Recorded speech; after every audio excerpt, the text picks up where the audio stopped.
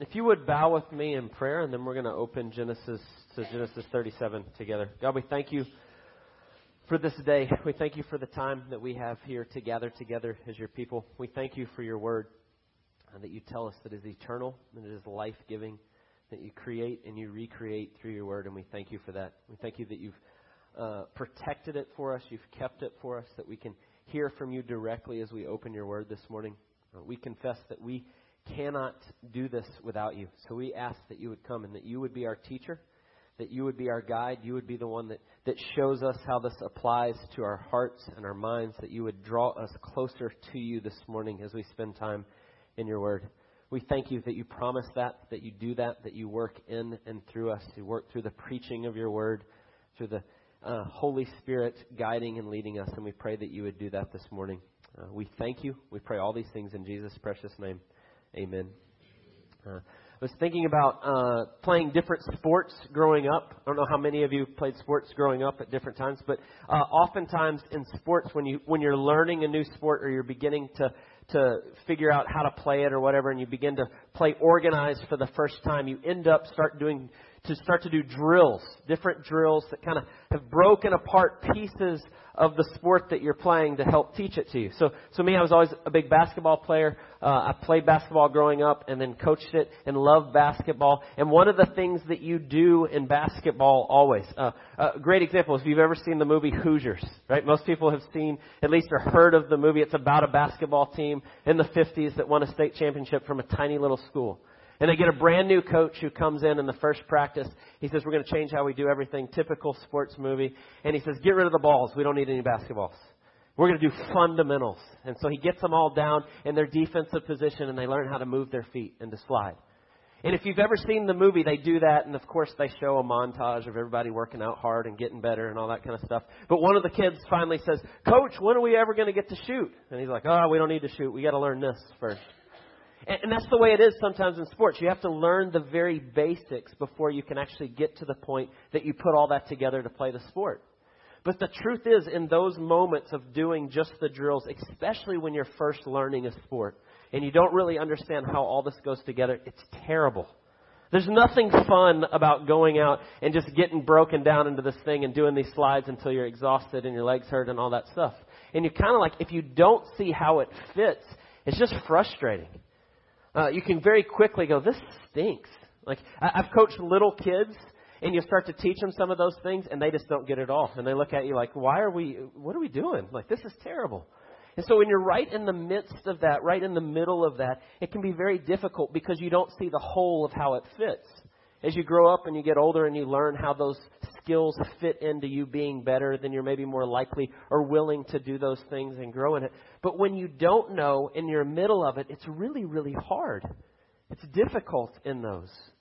And so I start there, and I mentioned that, and I was thinking even of that scenes from Hoosiers. I'm really going to date myself now. I'm using Hoosiers and Karate Kid, right? Have you ever seen Karate Kid? Right? When he teaches Daniel how to do karate, and he makes him wax on and wax off with the car, and then he has to paint the fence. Remember that? And he gets so mad, and he goes, what is we even doing? And he's like, then all of a sudden the magic happens, and it's like, and he starts doing karate, which really doesn't make any sense. There's no way you learn karate from learning how to wax a car. But anyway, but all of a sudden he understands, like, now I see what's happening. But he's really annoyed when he's just waxing the car for hours on end, like he doesn't get it. And so my point in saying all that, just even kind of jokingly, but saying that as we step into Genesis 37, we're going to look at a chapter in the Bible where God's at work and he's doing some things and you don't see it at all. Nobody sees it at this moment. We're going to start the life of Joseph as we're working through our Genesis. And what we see in this passage with Joseph is there's a lot of hardships. There's a lot of difficult times. I make the joke about sports and learning in those different ways. But the truth is, you know this. You know very well in your own life that there are times when things are really, really difficult. There are things that press in your life, and you're seeking to trust God and to ask Him, and what are you doing right now? And you don't see it.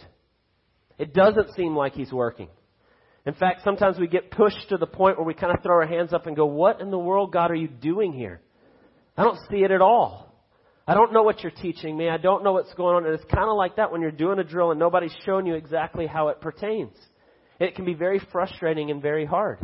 And we're going to look at Joseph's life over the next few weeks in Genesis. But today we're just going to look at chapter 37. And you get to the end of chapter 37 and everything's a mess. It's pretty much a disaster all the way around. And you don't see how it's playing out.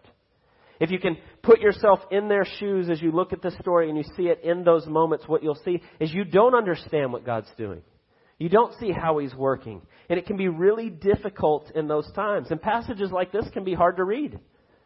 They can raise more questions than they answer. But that's the truth of what our lives look like a lot of times. I think we could go around the room and everybody could share at different times where they felt that way. Or maybe you come today and you feel like that today. You know, I don't know how this all works. I don't know how God's using this right now. And it can be very hard. And so I want us to look at Genesis chapter 37, and this is the way I want us to look at it. As we look through the story and what's happening, the first thing I want you to consider is that everybody in the story that we see, everybody that's involved, are broken, sinful people. We could expand that to say everybody in the room is broken, sinful people. That's all of us. And we see that clearly in the story. And the second thing that comes from that is there's all kinds of mess in this world because of that. Because we're sinful people. But the second thing I want us to see as we look at the story is that God's work in the mess. Even though we're broken, sinful people, even though that produces all sorts of mess in the world we live in, God's at work in it.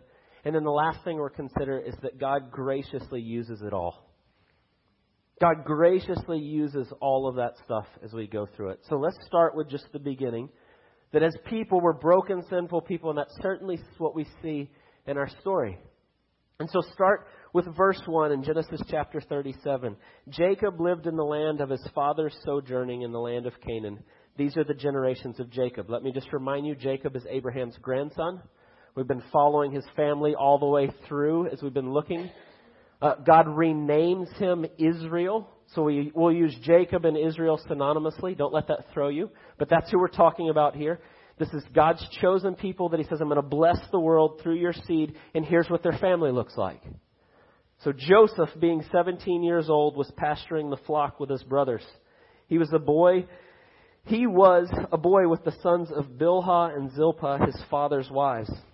And Joseph brought a bad report of them to their father. Now Israel, or Jacob, loved Joseph more than any other of his sons because he was the son of his old age.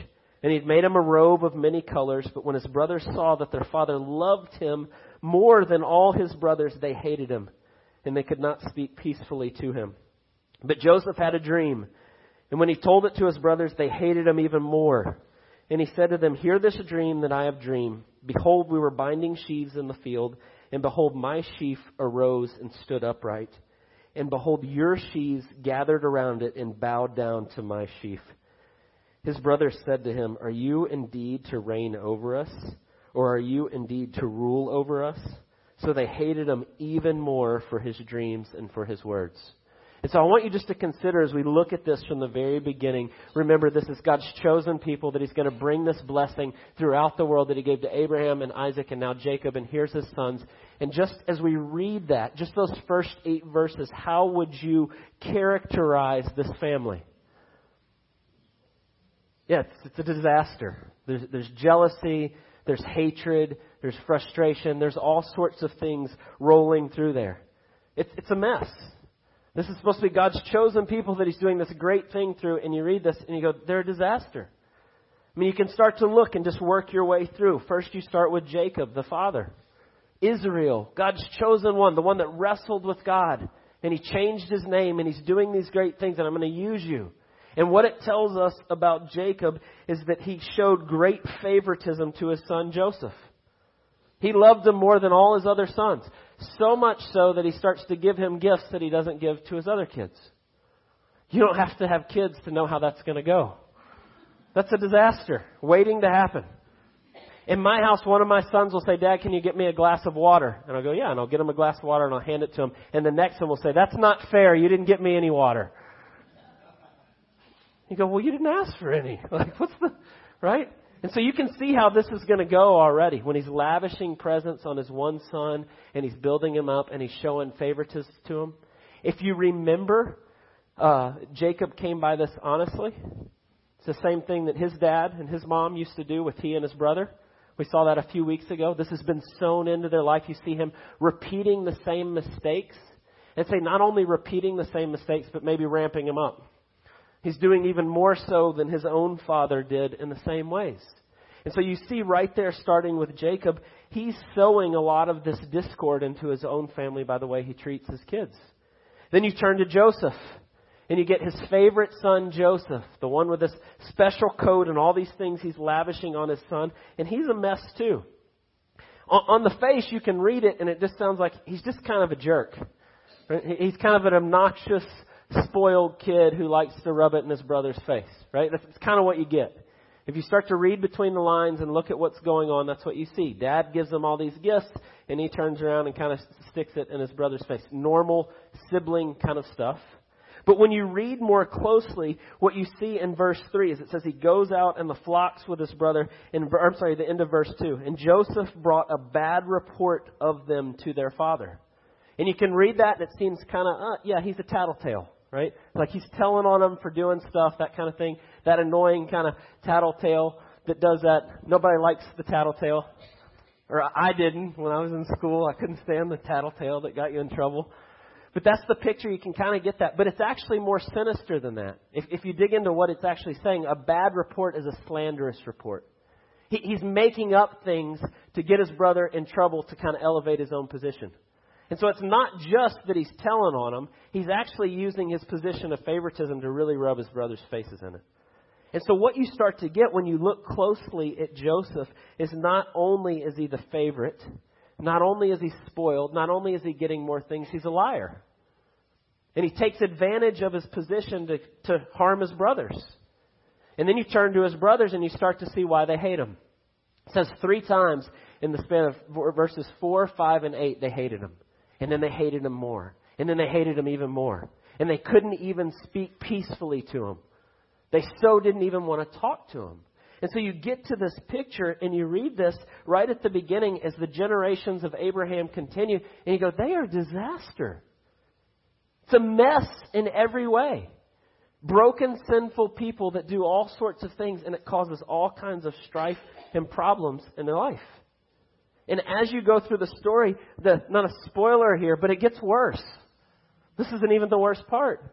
And so when you read this, you can come to the Bible and you can begin to read stories like this, and you start to go, well, what do we do with this? And I think oftentimes we read the Bible and we read stories like this and we begin to try to break them into small morality tales. Right? Parents, don't show favoritism with your kids. It's a disaster. You see it here? That's true. We could take that away from it. Or we say, hey, when your little brother who's spoiled is a jerk to you, be nice to him anyway. Don't hate him. Right? Sometimes we take the Bible and we kind of twist it to be that. That's what it is. We just make these short little morality tales out of it. But when we do that, we're missing something much bigger that God's doing. See, God doesn't give us the Bible to give us good advice to just add to our lives to try to make us better. The Bible is the story of a great God that loves us despite our sinfulness and our mistakes, and who's seeking to break in and is going to do a wonderful work in our lives to change us. See, the hero of the Bible is God and what He's doing in Jesus. It's not us. But we often read it as it's about us. Well, I just will take these things and apply them to my life. But when we do that, we miss that we don't just need good advice. We need to be made new. And that's what the whole story of the Bible is about. And so I want us to set this in proper light as we go forward. It's not just some do's and don'ts and let's not be like these people. In fact, I think the stories that we read in the Bible are not there just so we don't act this way. What they do is they show us what we're like. They're a mirror that we go, man, that's me.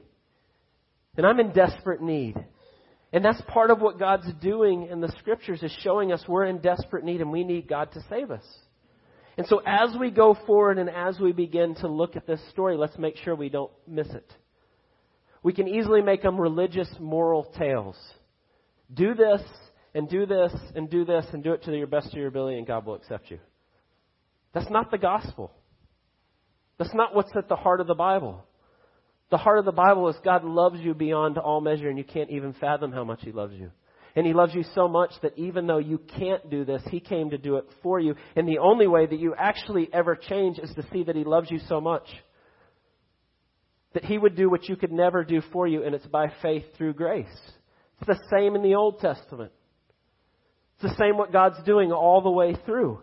And so when we look at this story, I want you to see it like this. This is a story about God's love breaking in because He's so gracious and so loving in the midst of our mess, because everybody here is a disaster. And so when you look at this story, I want you to think about God being at work in all this mess. And so if you know, there's the setup. The brothers hate him. The father's putting favoritism on Joseph. Joseph is a punk. Who's kind of deserves the hatred that he gets in some ways. And that's the story. And then it goes forward. And so Israel or Jacob sends his son out to check on the other boys. Which is a pretty dumb move right there from the beginning.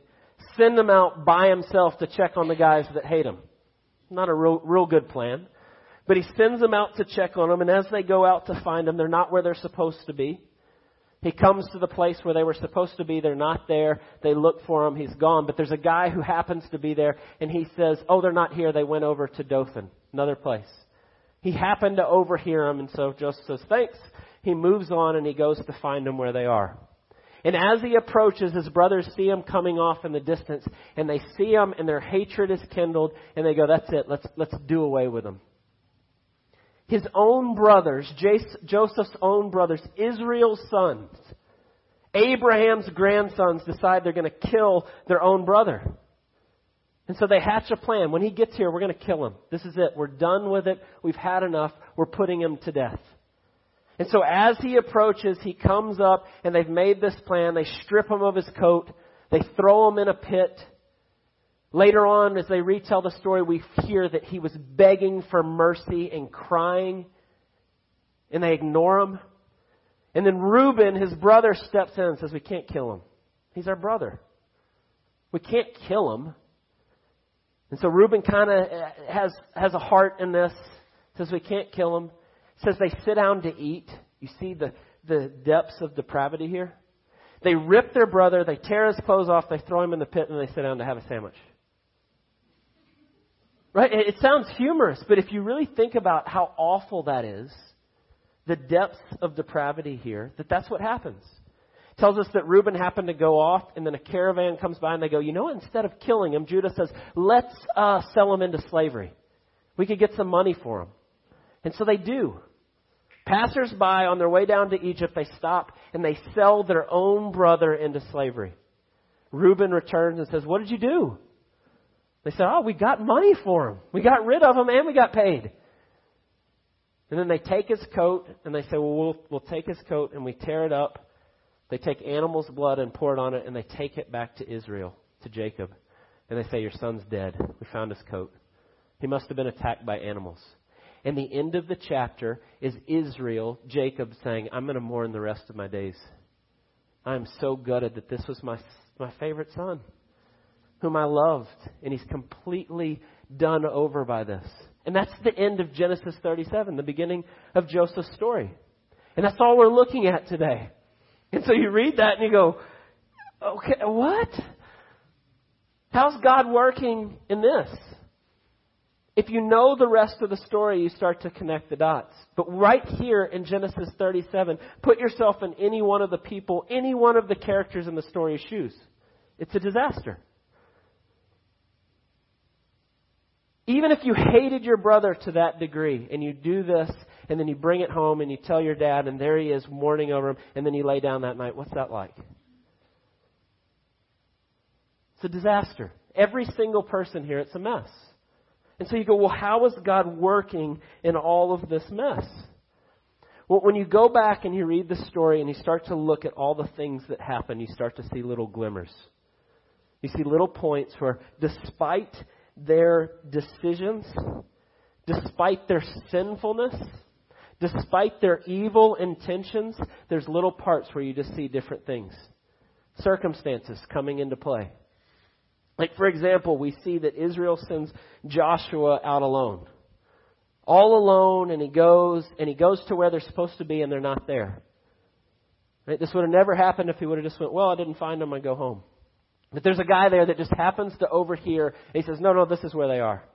And he points them in the right direction. Or then he gets there in verse 18 and they're ready to kill him. And easily they hatch this plan. He could have walked up. It could have been done. But Reuben steps in and saves his life. He says, no, don't kill him.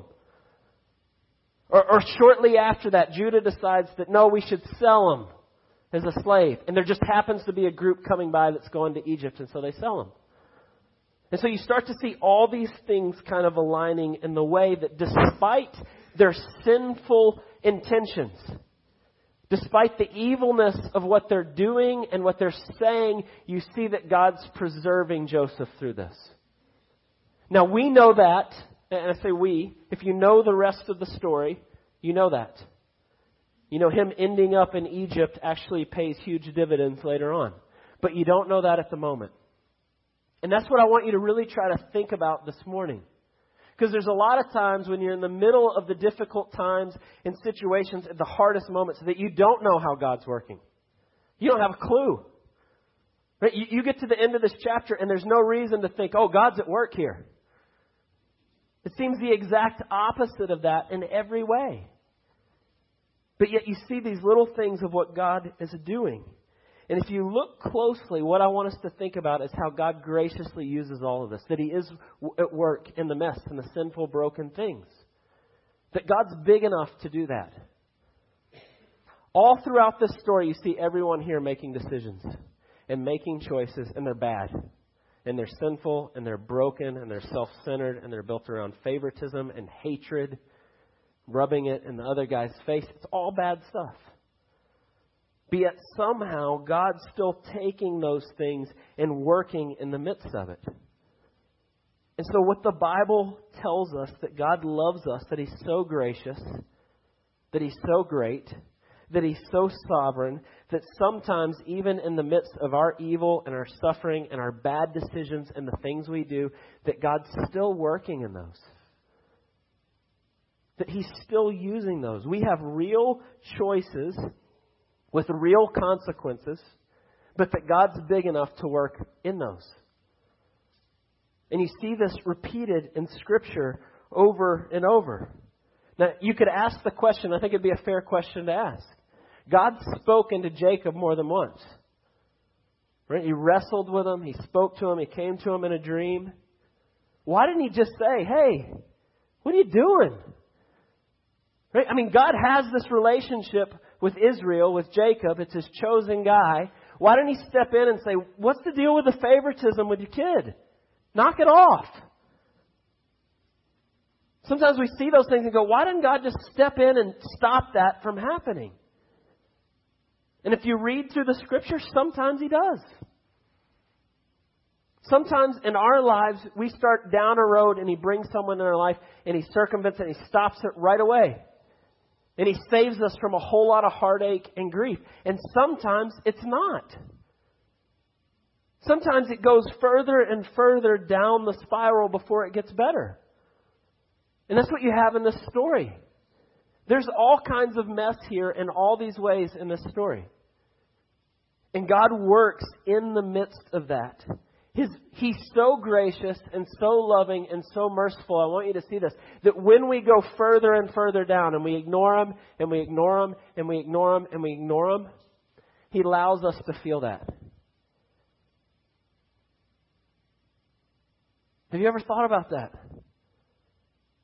That the consequences of sin are born out of the fact that God is loving and gracious. It's not that He wants us to go through these really difficult times because of our poor choices. It's not that He wants us to suffer in our sin and those things. But when we ignore Him and we continue on, He is gracious enough to allow us to feel that. I say He doesn't want us to go through that. I want you to think about what He says back in Genesis 4. Remember what He said to Cain when he's so mad at his brother. Again, sibling rivalry, hating his brother, same kind of thing. And God says to Cain, if you do well, will you not be accepted? And if you do not do well, sin is crouching at your door. Its desire is for you, but you must rule over it. He tells them, I don't want this for you. You need to recognize this. And he doesn't listen. But I want you to think about the way God allows us to do that. Sometimes to get to the bottom of it, He has to let us feel that pressure. Sometimes to get our attention, to wake us up, that's the way it works. You know, in Romans 8, Paul says that God has subjected creation to futility in hope. Have you ever thought about that phrase? That God is the one that allows as sin enters the world for there to be consequences with that sin. He has subjected creation to futility in hope. But the picture that's there is that because He's loving, because He's good, when we go against the way the world's made, Him being the sinner, loving Him and loving other people, when we don't do that, there's consequences that come with that.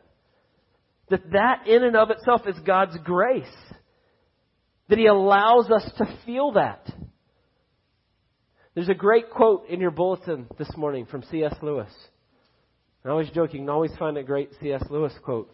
He said so many profound things, but the way he says it here, we can ignore God even in our pleasure. But pain insists upon being attended to. God whispers in our pleasures. He speaks in our conscience, but He shouts in our pains. It is His megaphone to rouse a deaf world. And so God allows us to feel the pain of our sin. Sometimes we feel the pain of sin that's not even our own. But God uses those things to draw us back to Him because He loves us. Because He's gracious. Because He's kind. And so you get into this story and you begin to look at all the mess that's here. And God's going to have to allow all of the people involved here to begin to feel the depths of their sin. He's getting their attention. He's using these things in different ways. They're so far into this that He begins to do so to bring them back. And He will, and we see that played out in this story. But right now in the midst of it, they don't feel that. So I want you to think about how hard that is. Can you imagine as a loving father allowing your kids to go through hard things so that they learn? That's what God does for us. It's like when you tell your kids, don't do that. Don't do that. Don't do that. I've done that with the boys over and over. Don't try to pick that up. It's too heavy. You're going to drop it. Don't do that. Don't do that. Don't do that. I turn around and then there it is falling on them. Right?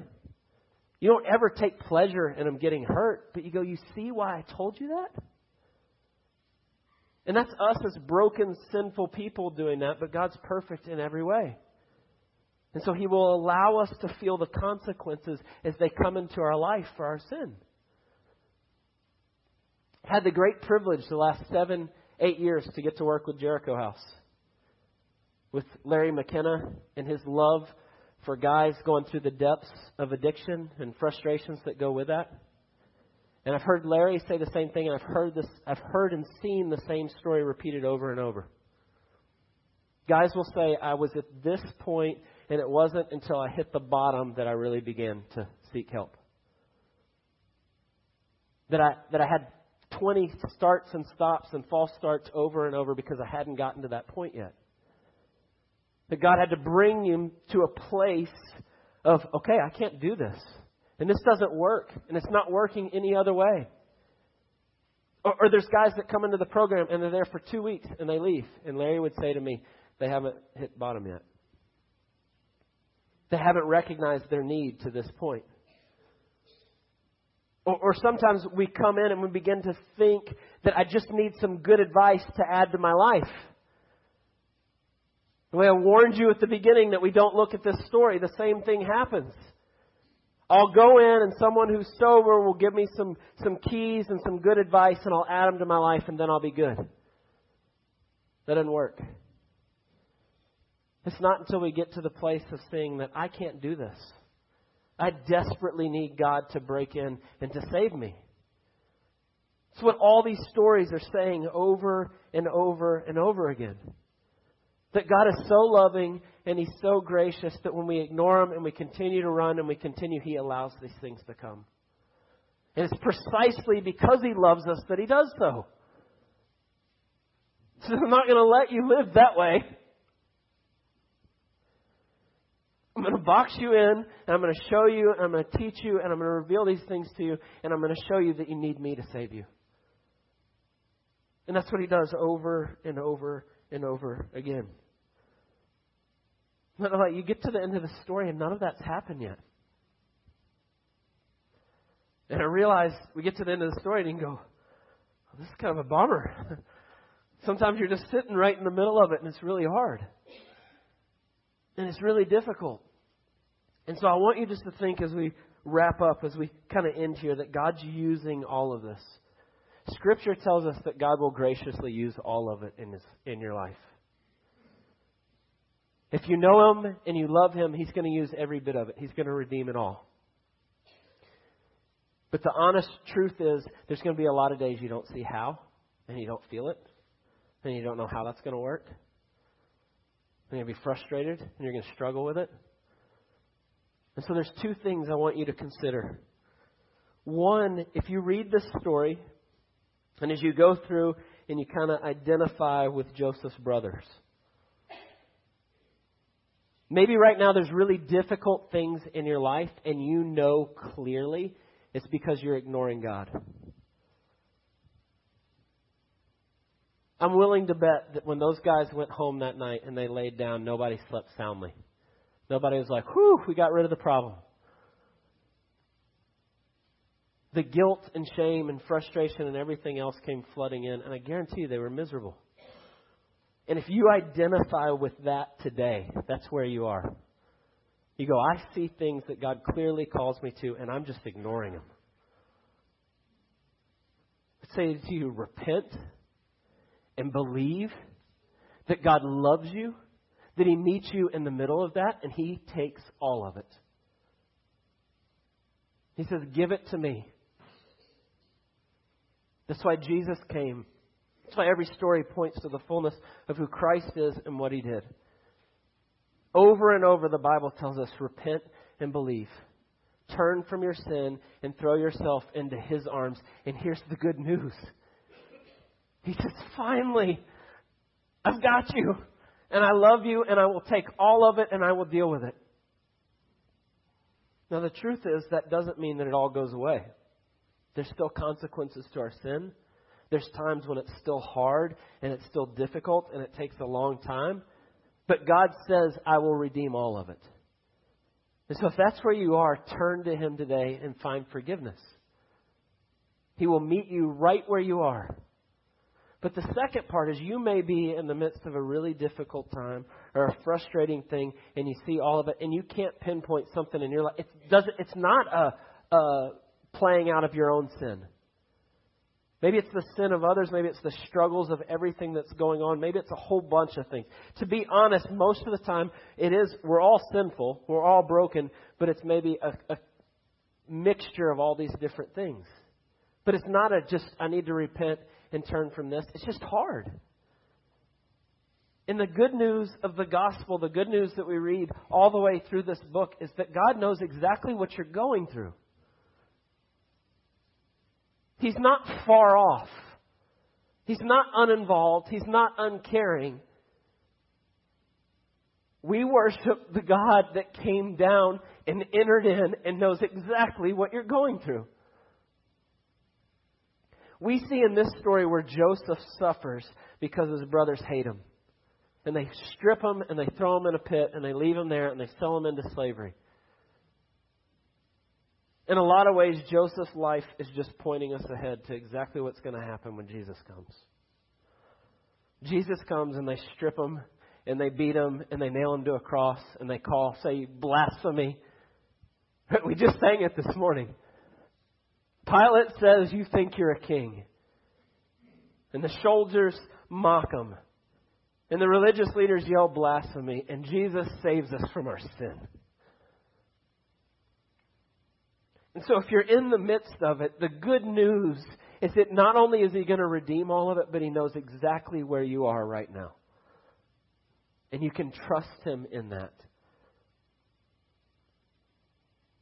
So turn and look at Him. The hero of the story.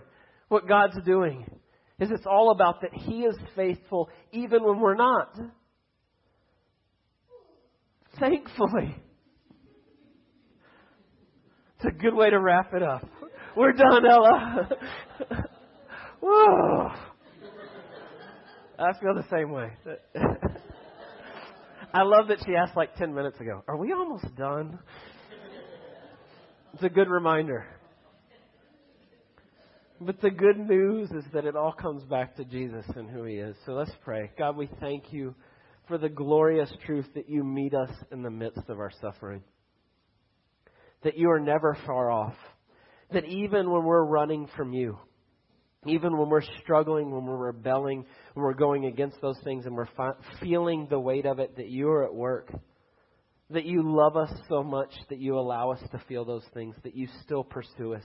And all we can say is thank You. We thank You that You stand there continually with open arms, welcoming us in, giving us grace and mercy completely and totally by what Jesus has done and nothing else. We thank You, thank You. We pray all these things in Jesus' precious name. Amen.